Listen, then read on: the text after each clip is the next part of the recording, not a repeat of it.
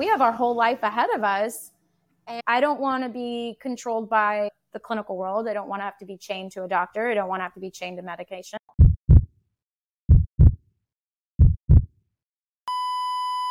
CPR. It's what happens after someone dies as a last-ditch, high-intensity effort.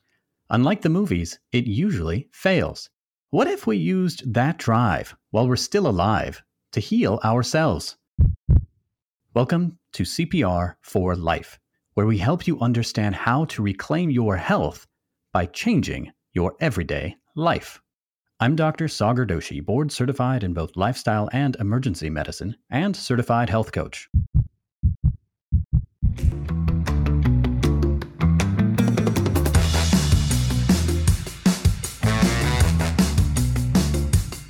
Our health is like a vehicle. I've seen too many people, including my own family, crash their health because they don't realize they are the ones driving. This podcast aims to help each of us take the wheel and learn where to go. But even though these conversations are evidence-based, they are just for your education, so please talk with your physician before making changes. Welcome, everybody. Today with me, we have a wonderfully interesting and knowledgeable guest. Her name is Heather Borders. She's a culinary dietitian and the founder of Kylo Nutrition, a culinary nutrition practice in Florida. Her focus is on chronic diseases such as diabetes, heart disease, and autoimmune disease. She became a Food for Life instructor with PCRM, which is the Physicians Committee for Responsible Medicine, and has a certificate in plant-based cooking from RU. And she's also done the plant-based nutrition course from eCornell. She's collaborated with Dr. Michael Clapper with the Moving Medicine Forward initiative, and starting in 2023, she's helping with building the nutrition curriculum for a new lifestyle medicine program in Texas called New Me Health. So in addition to her degree in nutrition, she has degrees in aerospace engineering, mechanical engineering, and business. So you have an unusual entry into healthcare. I see on your website, there's a picture of you floating in an airplane, in a zero-G plane.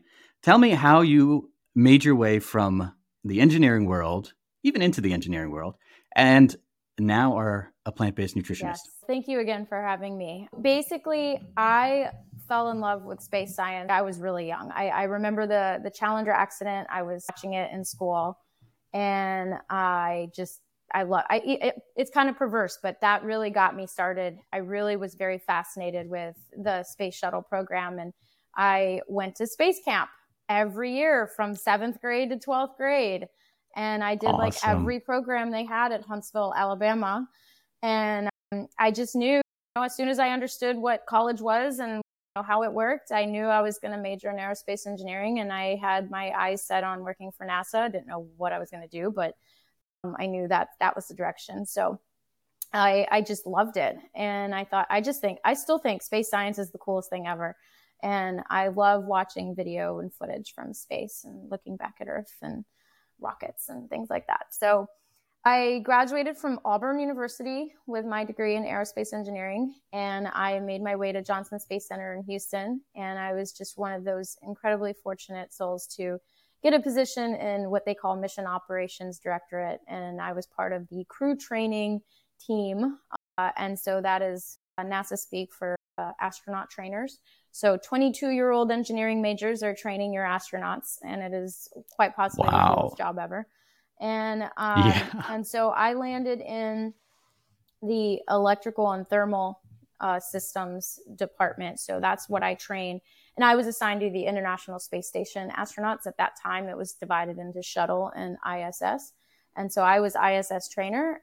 Specific to electrical and thermal systems. So you show up to Johnson Space Center and they put you into NASA school and you learn what you're about to teach. So it's a train the trainer program, and you learn about the systems on the space station, and then you get further training on what you need to know so that you can train the new astronauts coming in. And then I did that actually only for about a year and change. And then I switched. I found this group that focused on the health side and the medical side of training for the crew members. And I switched over to what was called the countermeasure systems instructor. So I got to train the astronauts on the exercise hardware that they used. and how to use it and how to fix it when it broke, how not to break it, and then how to fix it when they did break it. Yeah. Step 1, don't break it. Step 2, after we know you're going to break it. This is how you fix it. And that was an introduction to space medicine. So my introduction to life sciences came from how the body responded to space flight.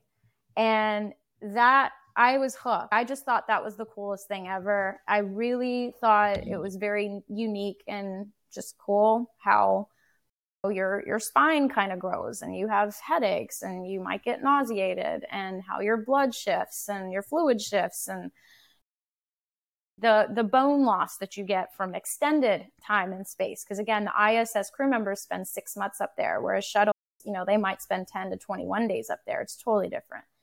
That was kind of my introduction to being interested in life sciences, where I'd never really been interested in that before. And that got me started down the path of wanting to learn more about how does the body work on Earth. And so at that time, which I was there from 2000 to 2005, with every new administration, you get a new NASA administrator. And I don't know, I always felt it was like getting a new CEO every 4 or 8 years. And they were changing. You might be on a program that gets cut because the new administrator and administration doesn't want to do that. And I survived several layoffs. Well, not just layoffs, but just program cancellations. And I just thought, again, at that time, there was no Elon and there was no Sir Richard Branson. Where else can I train astronauts? I felt very limited, actually. And I just said, well, I want to go back to school. And I want to get a business degree, and I want to learn about biomedical engineering. I thought, well, it's still life sciences, it's engineering. And that's kind of where I was in Houston. So I went to Rice and I did the dual degree program, where it was a master's of engineering and a master's of business, and you just do it at the same time. And so at the time, my degree is technically in mechanical engineering, but I took all biomedical engineering classes. And so that at that time, my eyes were set on medical devices. So now I was kind of just redirecting. Okay. So I moved from Houston to Jacksonville, Florida, to work for a large medical device company called Medtronic, and it was the ear, nose, throat division. So, yeah. Okay, I didn't even know that went that high. I really just know Medtronic from the heart. Yeah. Pacers, defibrillators. Yeah. So it was great. It was kind of intense, actually. Now I felt like it was science. There was an undercurrent. It was very sciencey, but at the same time, it was really just a business job. It was a marketing job. And so that was kind of my introduction to business. It was product manager role. So I managed the product. I was managing all things tonsils and adenoids. So all of their device. That's really close to the mouth, though. So yeah, I see where this is going. So, it's actually a good point. In my world at that time, the big question was, or desire, I guess you could say, was how do we decrease the pain from a tonsillectomy? Because if you look at across the board, how much pain a tonsillectomy causes, it's right up there with childbirth. And I've actually talked to women who's given birth and they're like, I'll go through birth before I go through a tonsillectomy again. What? And so it's really painful, especially if you're an adult. Now, most cases are with kids, but even with kids, it's horrible. It's a very painful procedure. And so it was all about which device is going to cause less thermal damage and which device is going to harm the nerves less, and on recovery from, say, 6 days to 3 days. So it was literally that's what we were doing. And when you look at the data, in past, I'd say 30, 40 years ago, most people got a tonsillectomy due to strep throat. But if you look nowadays, it's usually because of obstructive sleep apnea. And I always felt like, why isn't anybody asking why that happened? And why are we bothering with trying to decrease pain from 6 days to 3 days? Why don't we start asking ourselves, do we need to do this procedure? Yeah, go a little further back. And it started to really resonate with me. And this, to be fair, this was after I had found a plant-based diet. I'd found the plant-based diet in the middle of my time there. And that was what really made me start to feel a little more interested in nutrition and preventative health and wellness, and started me ask. It's just I started asking questions, and no one's really at that time in the circles that I was in was really trying to decrease the number of procedures. They were just trying to decrease the amount of pain from the procedure, and I felt they're it focused. felt very backwards. So how did you discover that plant-based diet? My husband and I met in college, 1999. And I haven't known him to have low cholesterol. So throughout our 20s, it was not even kind of high. It was 250s and above through our 20s. Oh, wow. And in the beginning, we didn't really do anything about it because you're young and dumb. And then it just kept getting higher and higher and higher. And it would bounce around 230s, 250, 270, 280. And finally, we just kind of said, okay, I don't even remember when, but at some point we started to pretend to care. And I think we tried to eat well and exercise and what did that mean for you at that time? I think it meant no obvious junk food and possibly focusing on the chicken and fish, right? So a lot of lean meat. And we're total Americans and we're totally young. We were eating out a lot. So I think we tried to not eat out as much, but I really feel like it was not a very deliberate, thoughtful strategy. It was like, okay, we're just going to say we're. Yeah. I'd say that's a very common. Yeah. People can identify with that, I would say. So when I was at Medtronic, and this was about 2011, we had one of those biometric screenings. And my husband's cholesterol was the first time it had gone over 300. So it was 311. And his triglycerides were 305. And at this point, I think I was 33, he was 34. And I remember thinking, okay, I know we're not old, but we're not 20. And I think that's when you start paying attention to watching your genes play out in front of you. And he had some heart disease, pretty serious heart disease in his family. And to the point where we kind of took it more seriously. And I think that he had gone to the doctor, and his obese doctor told him to go on medications. And for whatever reason, my husband from the very beginning was like, no. And I remember thinking, what do you mean no? It's kind of like you probably should go on medicine. And he's like, absolutely not. He just wouldn't do it. I don't even think he had it. Did he share with you his concerns? I don't even think I know if he had a good reason or behind it. He just was, no, I'm not interested in medication. And so it was a conversation where I was like, well, engineer, problem solver that I like to think I was at the time. I was, well, this is not okay. And so I just went online. It was 2011. And I went online and I just started looking like for ways to decrease cholesterol, not using medication, just that kind of dumb process. Help me out, Google. And, it was great timing because I think what I came across was all the greats. So you have Dr. Colin Campbell, you have Dr. Esselstyn, and I think those were the first books I read. I came across Rip Esselstyn's 28-day Engine 2 diet or something like that. And I remember ordering the books and reading them and just handing them off to my husband as I'm reading them. And he's a voracious reader. And I just remember being, well, you don't want to take medicine. It seems to work for these folks. What do you think? Yeah. And I think this is really, I don't know. It's amazing how some people can't even fathom going plant-based for one day. For us, it was like, well, let's just try it. Let's see. We don't have to finish it if we don't like it. Let's just see. Right. And, I think his response was whatever, just cook for me. Like, I don't care. Whatever winds up on my plate, that's what I'm eating. and so became our N of 2 experiment. And I think I loved the experiment idea more than anything else. And I thought, oh, this is really cool. I like numbers and we can, it won't be subjective. We're going to see things change or not. And so to be fair, A lot of people, there's a lot of people who talk about how easy it is. And I think that's just not true. It was hard. We're very American, and I can't say I was a particularly bad cook or good cook. I just followed recipes, and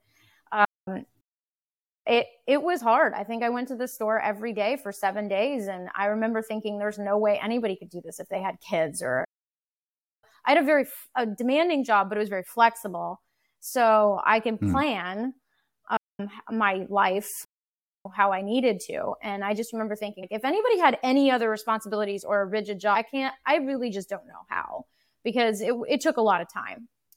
But it was a very concentrated, focused experiment. And I was very serious about sticking to whole foods, plant-based. And I think I was trying to go no oil too. I don't know if I stuck to that, but I think that was the attempt. And so it took about 6 weeks for us to get back to the doctor and get tested. And his cholesterol went from 311 to about 230. That's some significant progress. And his triglycerides dropped from 305 to 105. It dropped 200 points. Dang. And he dropped about 15 pounds. And the truth is we're very thin. Nobody would have said he needed to lose weight, but looked pretty good. He had a jaw. He had a jaw. You could see his jaw. It was nice. And I can't say it was easy, but I remember being like, well, this worked. And it's not, 230 is not in line yet, but it's only 6 weeks. And we weren't even exercising because, again, I was trying to figure out what on earth to put on our plate. It was new. I had never cooked like this before. Yeah. So that kind of set things off. And it really appealed to your engineering background to run that experiment and get the reinforcing results. And so, the interesting thing is that my blood test originally, when we got ours together, mine was actually 200 and I think 20 or 230. It was the first time mine had been over 200. And so I was really excited to see mine drop, and mine only dropped 10 points. I was so mad. And you guys are eating the same stuff. Same stuff. And mine did not drop very fast. And the summary of how this played out, I would say, is that it took about 2 years for my cholesterol to get like where it kind of stabilized, which is around 150 to 175. But it took a while. It was 5 points, 10 points, like every 3 to 6 months we'd test. And it took a good 1.5 to 2 years to get it under 200 consistently. And I was 100%. So I think that. But you stuck with it. Because I liked the food. And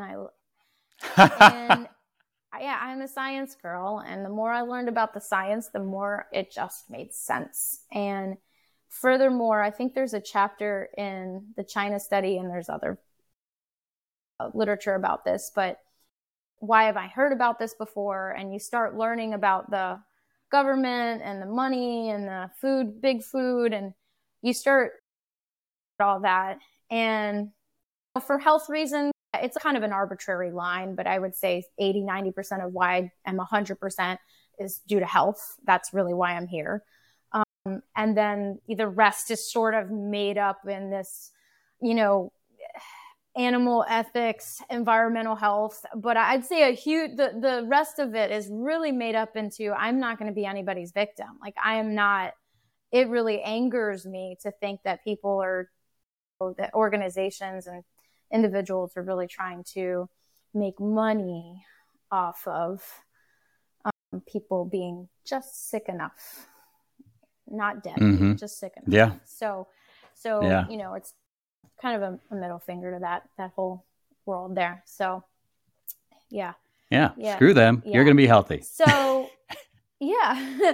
And I would say just kind of how to wrap, that's 2011. So this will be our 12th year now.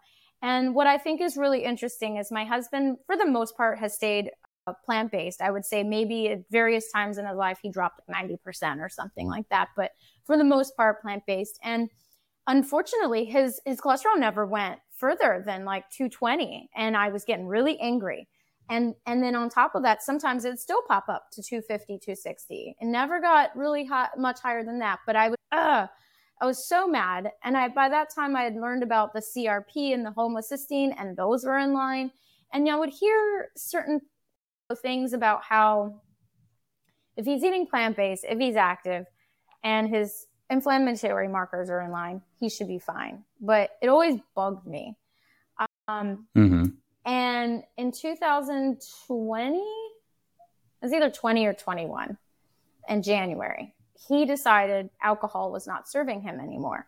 And he went from, give or take, 2 to 3 beers a night, one to 3 beers a night, if at all.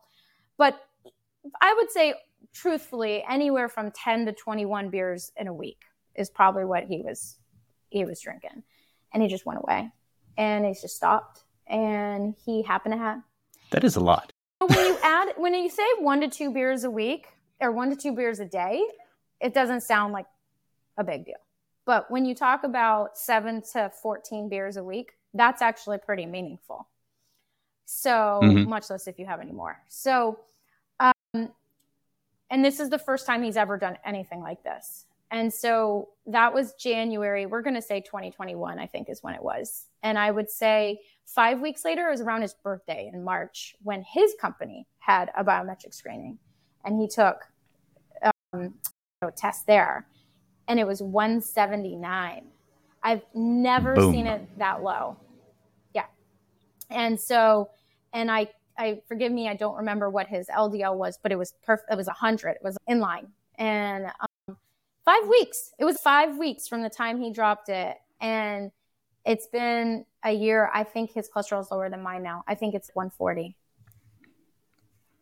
Is it a competition? No.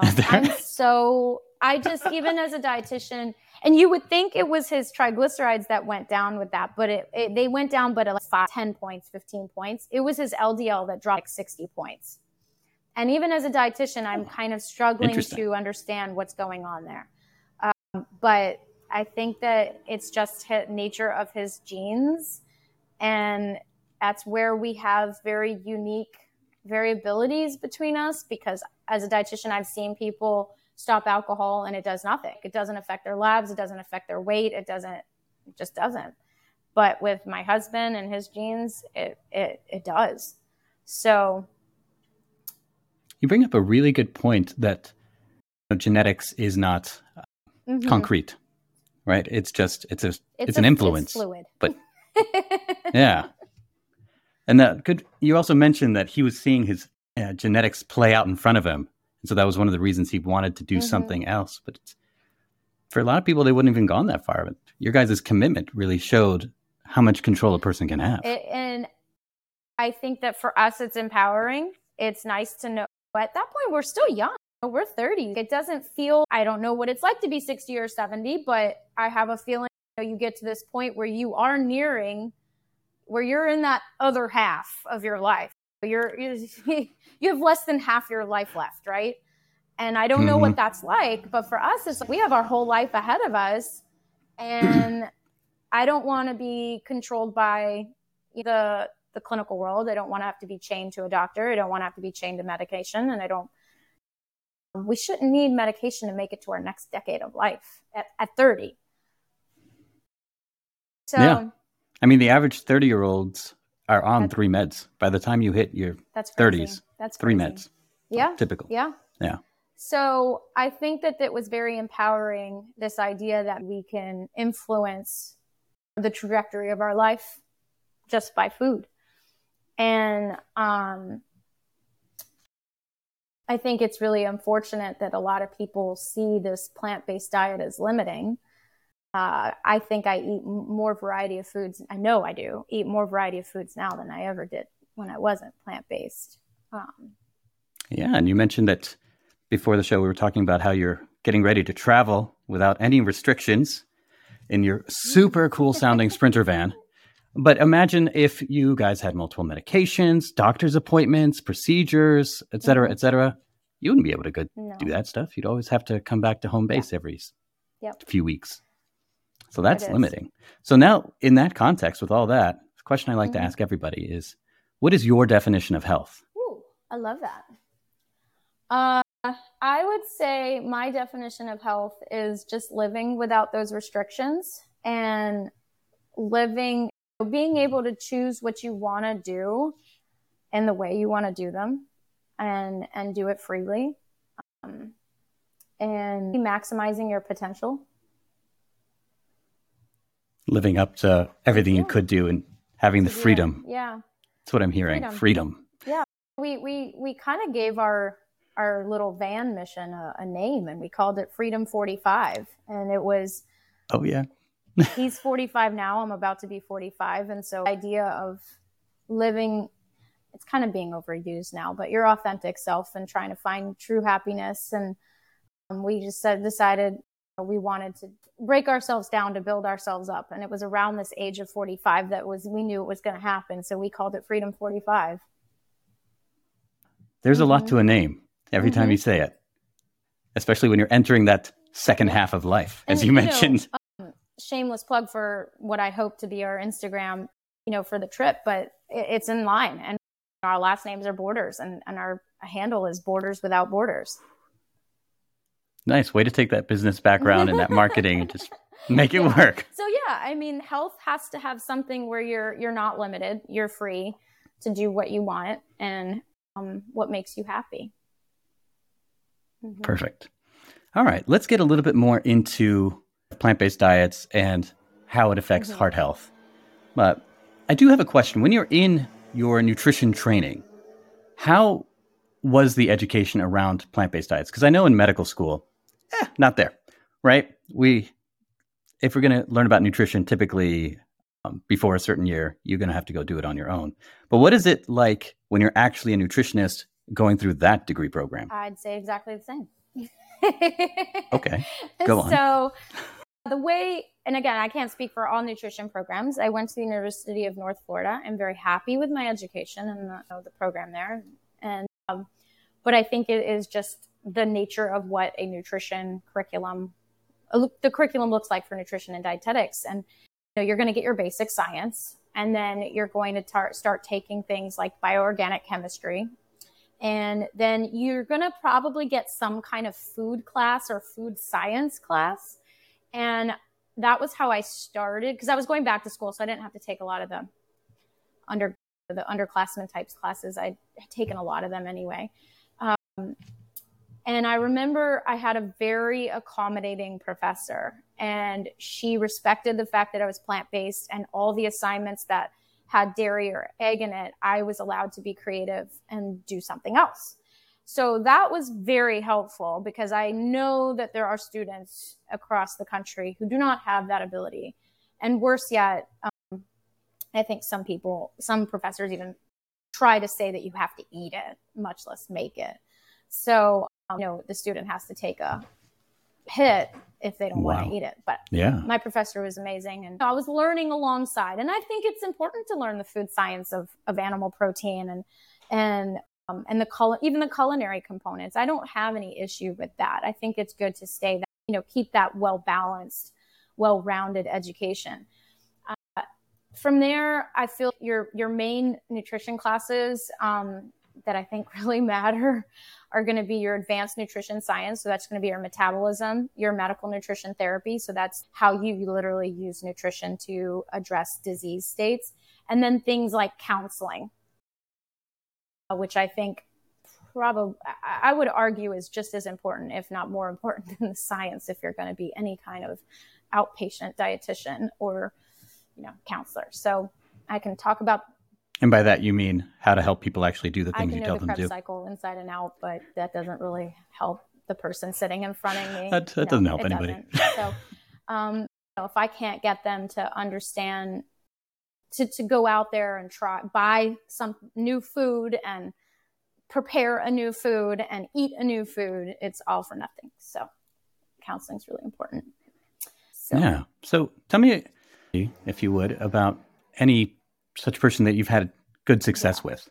or that's made a big impact in their And life? I'm going to double back really quickly and just say, much like what you were saying, a lot of my plant-based education came from investing in going to conferences specific to plant-based education. And so it was very helpful to go back to class and have some puzzle pieces to give me a launching point to ask different questions. I think it's very important to get all the data as much as you can so that you can start to see, okay, I got a chapter on vegetarian nutrition and they're really concerned about B12 and protein and all of that. But did you know that 30-40% of omnivores are also deficient in B12?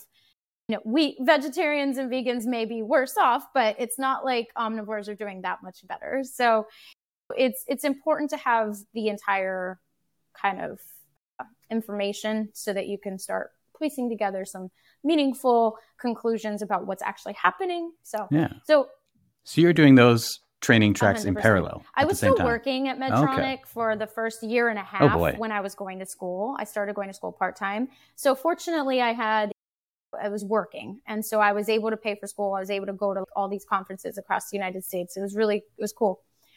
And it was a lot of fun and I was learning a lot. I was able to, so when obviously I'm not able to counsel when I was in school. So I was in school from 13 to 16 in 2013, 16. So I wasn't able to counsel until then. But in terms of a story, just generically, before I became a dietitian, I decided to become a Food for Life instructor and I started doing cooking classes right off the bat. So I became plant-based in 2011. I became a Food for Life instructor in 2012. And that's what really made me want to go back to school because I'm taking what I thought was these dinky cooking classes. You're just cooking. You're just whipping up a little quinoa salad and a 5-week class. And I'd get people genuinely excited. And they're like, I lost weight. I really lost weight. My blood pressure's lower. My glucose is lower. And they were asking questions that I could not answer. What kind of questions? Why questions? Clinical questions. So medications and, I'm starting to feel shaky and should I stop my medication? You need to call your doctor. And so that was my first entry into realizing how powerful this is because my husband and I were fortunate enough, we were young enough to where it was just bad cholesterol. We didn't have symptoms. We weren't overweight. We were doing everything and anything we wanted to do. But you get a group of people in their 50s and 60s, which are most of the people taking the classes, and they have a lot of things going on and they have a lot of symptoms and they're on medications and this works. I mean, that was my experience as a Food for Life instructor was holy cow, 5 weeks and someone's really feeling better. And to the point where some of them were feeling bad because they were on too much meds now. What I now know is too much meds. Yeah. Because overshot. You adjust your glucose and your blood pressure. Now you feel kind of crappy on those meds. It's not going to work so well. Mm-hmm. So that was my pre-dietitian days of noticing things. Once I was a dietitian, I think there's a few people that stand out. So I think there's so many cool things about this one patient. He was 78 years old when he came to see me. I was by far the oldest patient. And he had lived a very standard American diet life. And he had himself a little TIA, a little mini stroke. And it scared him.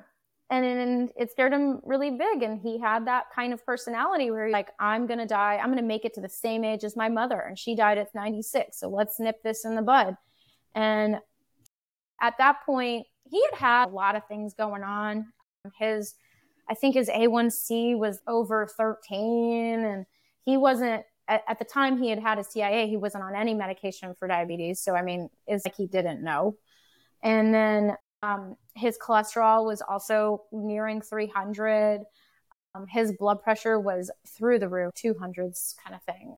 It was just bad. Everything was just out of range. And I said, and I am a dietitian who tries to meet people where they're at. It isn't about going 100% plant-based, okay? So I'm not going to be, I could probably count on less than 5 people in the last 7 years that I've ever said, you kind of need to, you're flirting here with the next step, the next phase of life, you know? And it's up to you the kind of level of risk you want to take, but I can't imagine that your body's going to give you much more more leeway. And he was one of maybe 3 or 4 people in my time as a dietitian that I was like, you need to be 100%, and you need to walk that line. And, you know, okay, if you don't, I'll support you if you don't, but I feel negligent if I don't tell you you're flirting with danger here. And at 78, you're not 48, you're not even 68, you're 78. There's not much road there for you. So I told him, and for whatever reason, he listened. And what's cool is he's 78. He's a man. He hasn't been married in years. He doesn't cook at all. And I'm here suggesting a revolutionary hard right. And so it was challenging because he wasn't interested in cooking. I'm like, all right, let's go to the store. We're going to find what we find. And there's good, better, best. And we're going to do our best. And so he agreed to saute, and he agreed to boil water. And the rest was packaged food that was as minimally processed as we could find it. So was he SOS free 100%? No. But was he 100% plant-based? Absolutely. And so we did our best. And within 3 months, I want to say his jump from A1C went from over 13 to 7. It was like 7.5. And he never wanted to let me write him up in a study, a little case study. Can I please? And he thought there was going to be work he had to do. And I tried to tell him, no, just de-identified facts. But he was never interested in that. His glucose just almost immediately normalized. Within 6 months, he was considered not diabetic. They told him he needed to go on insulin. And he said he bought this $1,400 worth of insulin, shoved it in the back of the fridge, never touched it. And and he never went on medicine for diabetes, because within 3 months, it was just a little high. And then within 6 months, it was totally reversed. And same thing with his cholesterol. His cholesterol went down to 92. I had to convince him that was not a bad thing, that he can't get that low, that wasn't bad. And the only thing that stayed high for a little bit, a little stubborn, was his blood pressure. And we dug into the details, and that bugger was still eating it was a canned beans and rice mixture. And I don't remember the brand, but the amount of sodium in a can was about 2 or 3 times what you should eat in a day. And I was like, okay, let's find an alternative. So I found an alternative, canned beans and rice in a can. And it was more normal. It was just beans and rice. And I think there was salt in there, but not even remotely close to that, what he was eating. And it normalized, went down. So, and that's amazing. I mean, there's so many lessons here, right? You can be 78 years old and your body can heal. You just got to give it a platform to do so. You can train an old dog to new tricks. If you really want to do something with your life, you can do it. You just got to want to, and you got to be willing to listen. And this man barely cooked. That's what's so crazy. This was still with boxed foods and cans. Salt, and some hot water. And boiling water. Yep. And so, I mean, the downside to that, if for some people, is the monotony. He was the kind of person that could eat a lot of things frequently. You could eat the same thing for 1 or 2 days, 3 days in a row. That's not everybody. Like, I would be bored with that. I can't do that. But some people can, and if you can, it works out really well. You will cook less. So, yeah. And think about it less. So kudos to him. And so really, really good story with him. Maybe you can tell us, what is the actual role of diet in the formation of heart disease? What role does nutrition play? Yeah. So when we eat these foods, we're consuming the fats, carbs, and protein. Let's just back up. You have your heart and you have your vascular system. And so we say heart disease. It's not just the heart, right? It's the freeways that go from your head to your toes, and it's everything. So it's not just one thing. It's your whole body. And for some people, cardiovascular disease looks like a stroke, and that looks like a heart attack, looks like kidney disease. It's all the same. Yeah, excellent point. So the vessels are, they may be unique to certain areas, but there's a lot of overlap into how the physiology of vessels, whether it's in your head or your toe. And so you eat these foods and you want your blood to be flowing through your vessels pretty easily.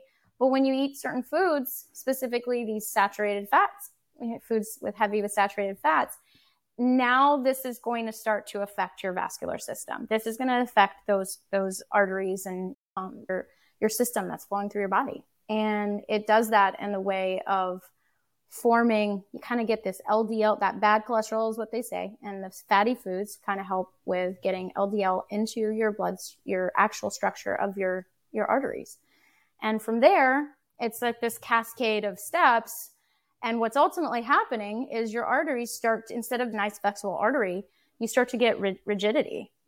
And if you think about, say, a hose or a pipe that's maybe a little flexible, the more you flood through it, you better hope that your vascular system can kind of expand a little bit. And if it doesn't, that causes some problems.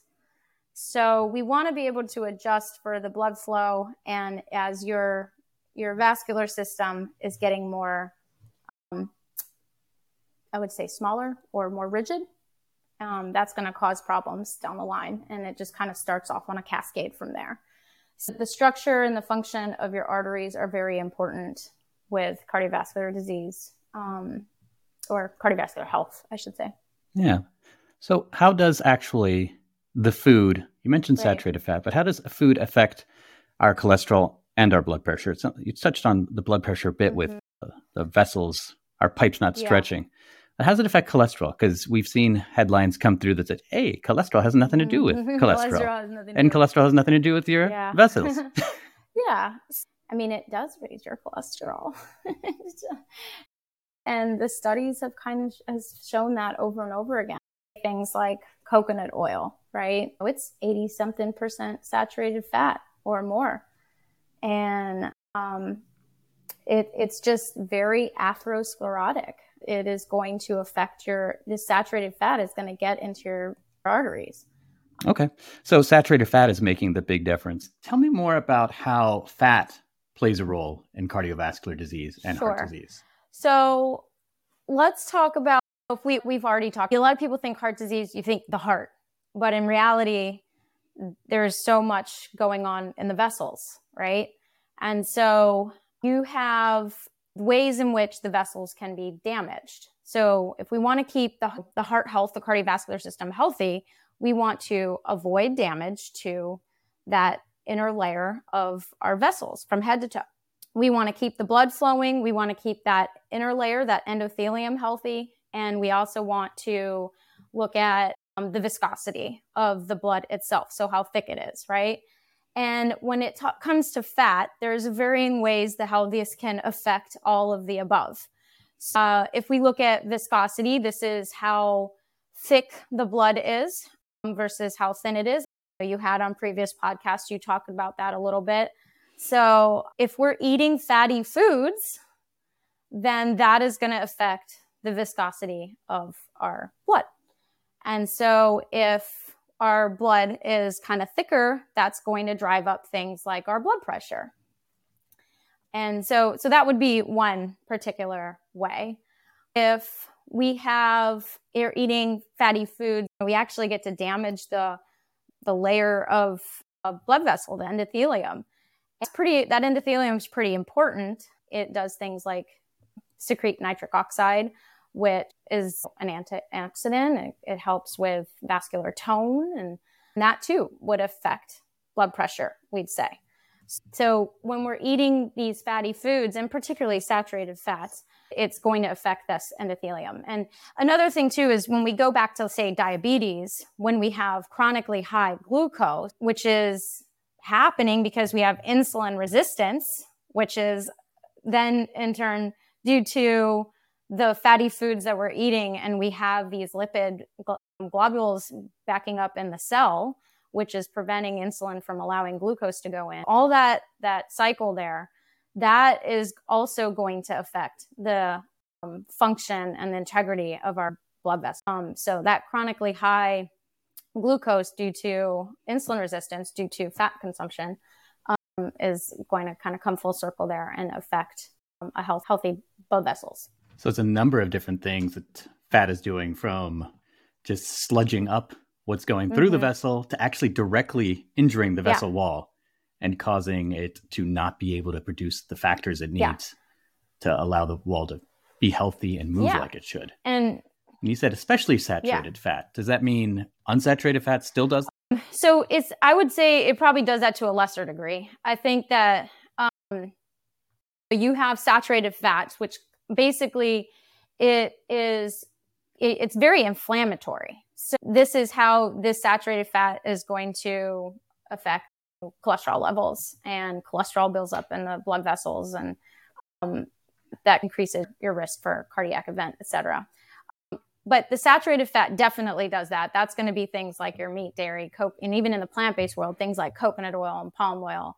All of those things are very inflammatory. I think what you're seeing is the unsaturated fat is doing it to a much lesser degree. And you hear about things like your essential fatty acids, like your walnuts and your flax seeds, chia seeds. And those itself are very healthy. You may have heard there's a ratio that you want to try to maintain your omega-6 to omega-3, roughly 4-1 or so, something like that. And what you'll hear is you want to consume more omega-3s, but what you don't hear so much about is decreasing your omega-6s, if that makes sense. And so that's the part that's kind of inflammatory. And do those right along with the saturated fat? What do you mean by right along? I mean, will you find those omega-6s in the same foods that saturated fats are found in? Yeah. Okay. So if someone is trying to minimize the saturated fat, they're automatically going to be reducing their omega-6s and hopefully be in a better ratio.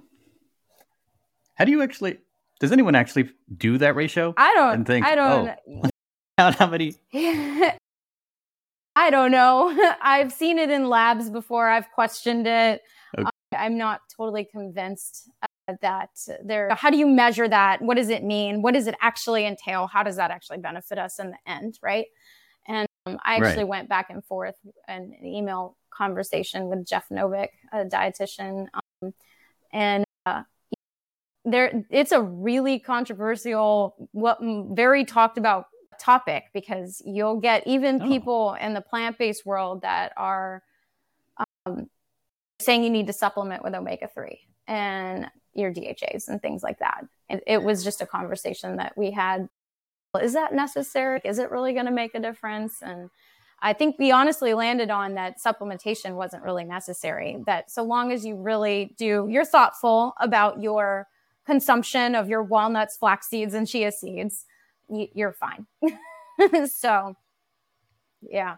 Okay. This brings up an interesting dilemma is too strong of a word, but for somebody that has heart disease already, and then we want to make sure that if I have heart disease, I want to make sure I'm getting enough omegas through things like flax seeds and walnuts and so forth. But I may have also heard that, hey, don't eat so many nuts. Or don't eat any nuts. So what do I do? So first and foremost, let's back the camera up, right? Let's do the 50,000 foot view, because let's just assume a fictional situation where you're just eating all the walnuts and flax seeds one could possibly take, but you're eating a really crappy diet, right? You're eating a high saturated fat, high processed food diet. Those nuts aren't going to help you, right? At all. It's not going to do any benefit. But let's say someone's eating a very strong plant-forward diet that's low in saturated fats, high in nutrient density, high in fiber, then that should take care of itself. Now you are doing everything you can to reduce the atherosclerotic plaque in your vessels, which has been shown to be reversed. Your body will heal itself if given the platform to do so. You reduce your blood pressure, and then you just stay on top of it.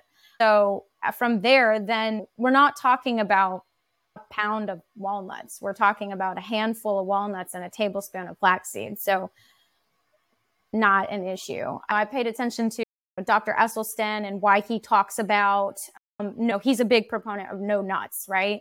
Because he's dealing with really cardiac catastrophes, if you will. People. Really sick people, not your average person. And I believe I read once that the reason why he says nil, is because what happens is as soon as he says something like you can have flax seeds or you can have walnuts, they're just going to make everything out of walnuts and flaxseed. Here comes walnut butter. Big it's not the same, right? So there's a difference between a tablespoon of flaxseed on your cereal and a handful of walnuts than starting to eat walnut burgers every day, right? The importance is we back the camera up and we just eat this plant-forward diet every day, day in and day out. So if someone has heart disease and they're on this diet that can reverse heart disease, which is whole food plant-based, very low saturated fat, then the question of omega-3 to 6 ratio isn't really something to get lost in because it's taken care of, especially if we're just eating a modest palmful of walnuts and a tablespoon of flaxseed. So, yeah. Okay. That's good. And then going back to what we were talking about, although this is very interesting too. You mentioned fat and cholesterol. How are those two things tied together? So when we eat this saturated fat, it actually starts to deposit in our bloodstream, on our vessels. So we eat this fat and it starts off this cascade of steps where you have cholesterol embedding into the wall of your vessels. And it kind of just goes from there. So eventually you get to a point where you have these things called macrophages and they're eating up the LDL, and then they turn into these things called foam cells. And at some point you're going to get a little cap over this. Your body's like, I'm done. I just can't do this anymore. So I'm just going to cover this up. And there's two kinds. There is this thin, unstable kind of cap. And then there's this thicker, stable kind of covering.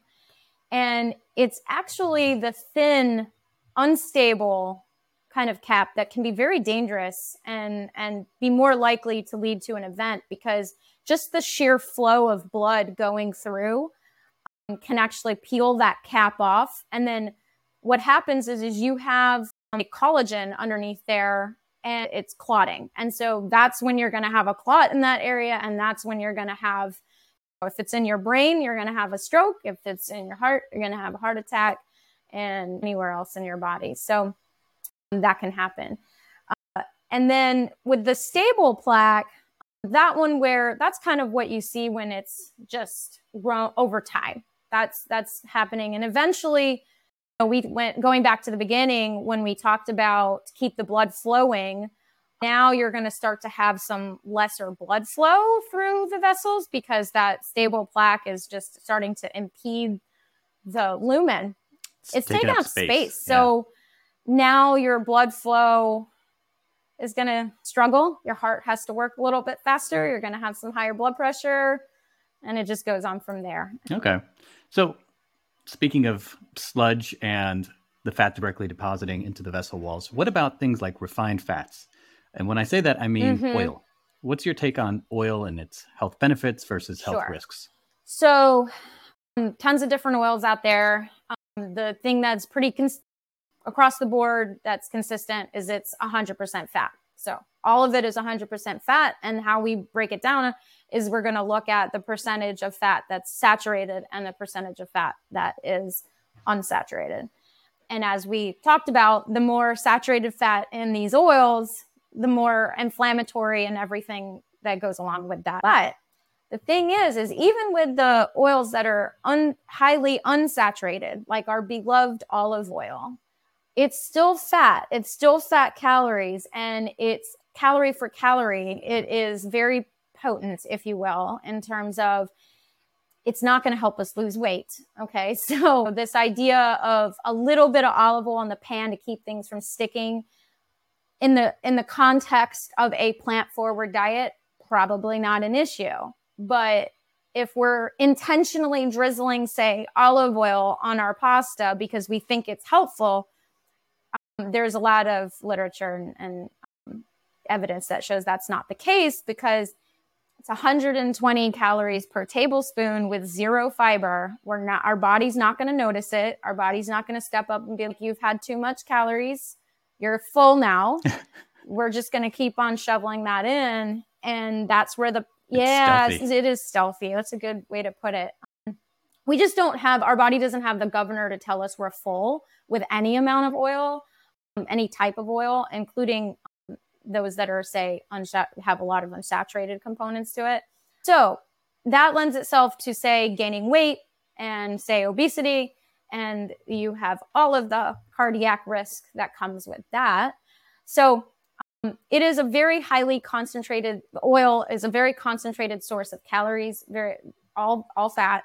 And the recommendation is less is more. There's no issue if you want to avoid it and you want to do no oil dressings and water saute and things like that. I can say as a dietitian, when I talk to people about options, we always start with adding in. But if they're just really motivated and they want to take something out, I always start with saying, how can we get out the oil? What can we do to decrease the oil? It matters, and it makes a huge difference very quickly from a weight loss standpoint. And then everything else falls in line. As soon as you start to lose weight, your glucose gets better, your blood pressure gets better, all of that gets better. You start to lose weight. I remember talking with someone once that was having trouble losing weight. And eventually in the conversation, it came out that she was taking shots of oil, olive oil. Multiple times a day, because she was told it was very healthy. And that is a big difference. That is intentionally adding it in because we think it's healthy. Then the next level is not avoiding it, because it's naturally in the food we eat when we eat out. It's naturally in dressings that we eat. If you buy them from the store, it's naturally included in sometimes like pasta sauce and hummus and things like that. And so things that we might not even, things that we think are benign and not really affecting our health negatively. And so once you start to, the next level is pay attention, and you're like, okay, I'm going to buy this pasta sauce because it has no oil. And I'm going to buy this hummus because it has no oil, or make your own. And I'm going to make my own dressing. I mean, you think about that. That's 120 calories in a tablespoon. If you replace your dressing, let's say you're someone who eats salads fairly regularly. Let's just go ahead and be really bold and say you eat a salad once a day. Let's just say. Your face is telling me, for those who can't see it, that maybe not every single person on the planet eats a salad every day. Exactly. But let's just say, whether it's a salad or pasta or something like that. And let's just say you replaced it with what oil was in there, with something that with no oil. You could easily cut 120 to 300 some calories a day easily. And that's a very easy swap, right? And that's really not a big deal. So even for most people, just making a small swap from one product to the next, or I would say making your own dressings is a bigger deal, but once people get used to how the template works, it's pretty easy. It doesn't take very long, and they last a week in the fridge, and they're fresh and delicious. But you take, let's just say 200 calories a day, every day, you're going to lose weight just by doing that. Yeah. Every day, every week. Over the months. If you think of that calorie density chart that goes around in the plant-based world, where you have vegetables at 100 calories per pound on one end, and then on the other end you have any oil, I should say, at 4,000 calories per pound. And no, we're not eating a pound of anything, but it's a constant. That literally means that you could eat a pound of Brussels sprouts and eat 100 calories. And you could eat a tablespoon of oil, and that's 120 calories. So you can see it's a lot easier to eat. And after olive oil, or I keep saying olive oil, I don't want to harsh on olive oil. It's all oils. After oil, right, at 5,000 calories per pound, Right under that is butter and then nuts, right? And those are 3,000 calories per pound. It's a calorie density thing when it comes to weight. It's just very, very potent calories. All right, so to recap what we've been talking about in the context of someone that has heart disease or doesn't want to get it, the key is going to be really minimizing saturated fat, but also all fat, and particularly trying to remove any refined fat if they're so motivated to do that, so that the vessel walls don't get bombarded and damaged, and they can still function as they're supposed to keep our blood pressure down and not lead to a clot that produces a stroke or a heart attack. Yeah, we need some fat. We just want to make sure that the source is appropriate. And so when we're keeping in things like those walnuts and flax seeds, some nuts, again, handful, not overdoing that, and then your avocados, etc.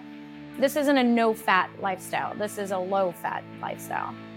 That's right, folks. We just went from outer space to inner space and back to the kitchen. And there's so much more good stuff to come in the next half of this conversation. So I hope you join us again to dive into the what, why, and how of food and heart disease, and some very helpful analogies as well. To find nutritionist Heather Borders, check out the show notes for a link, or go to KailoNutrition.com. That's KAILO nutrition.com. And if you're finding this helpful, please tell and encourage at least one other person to subscribe to this podcast. Remember, the way you live can save your life.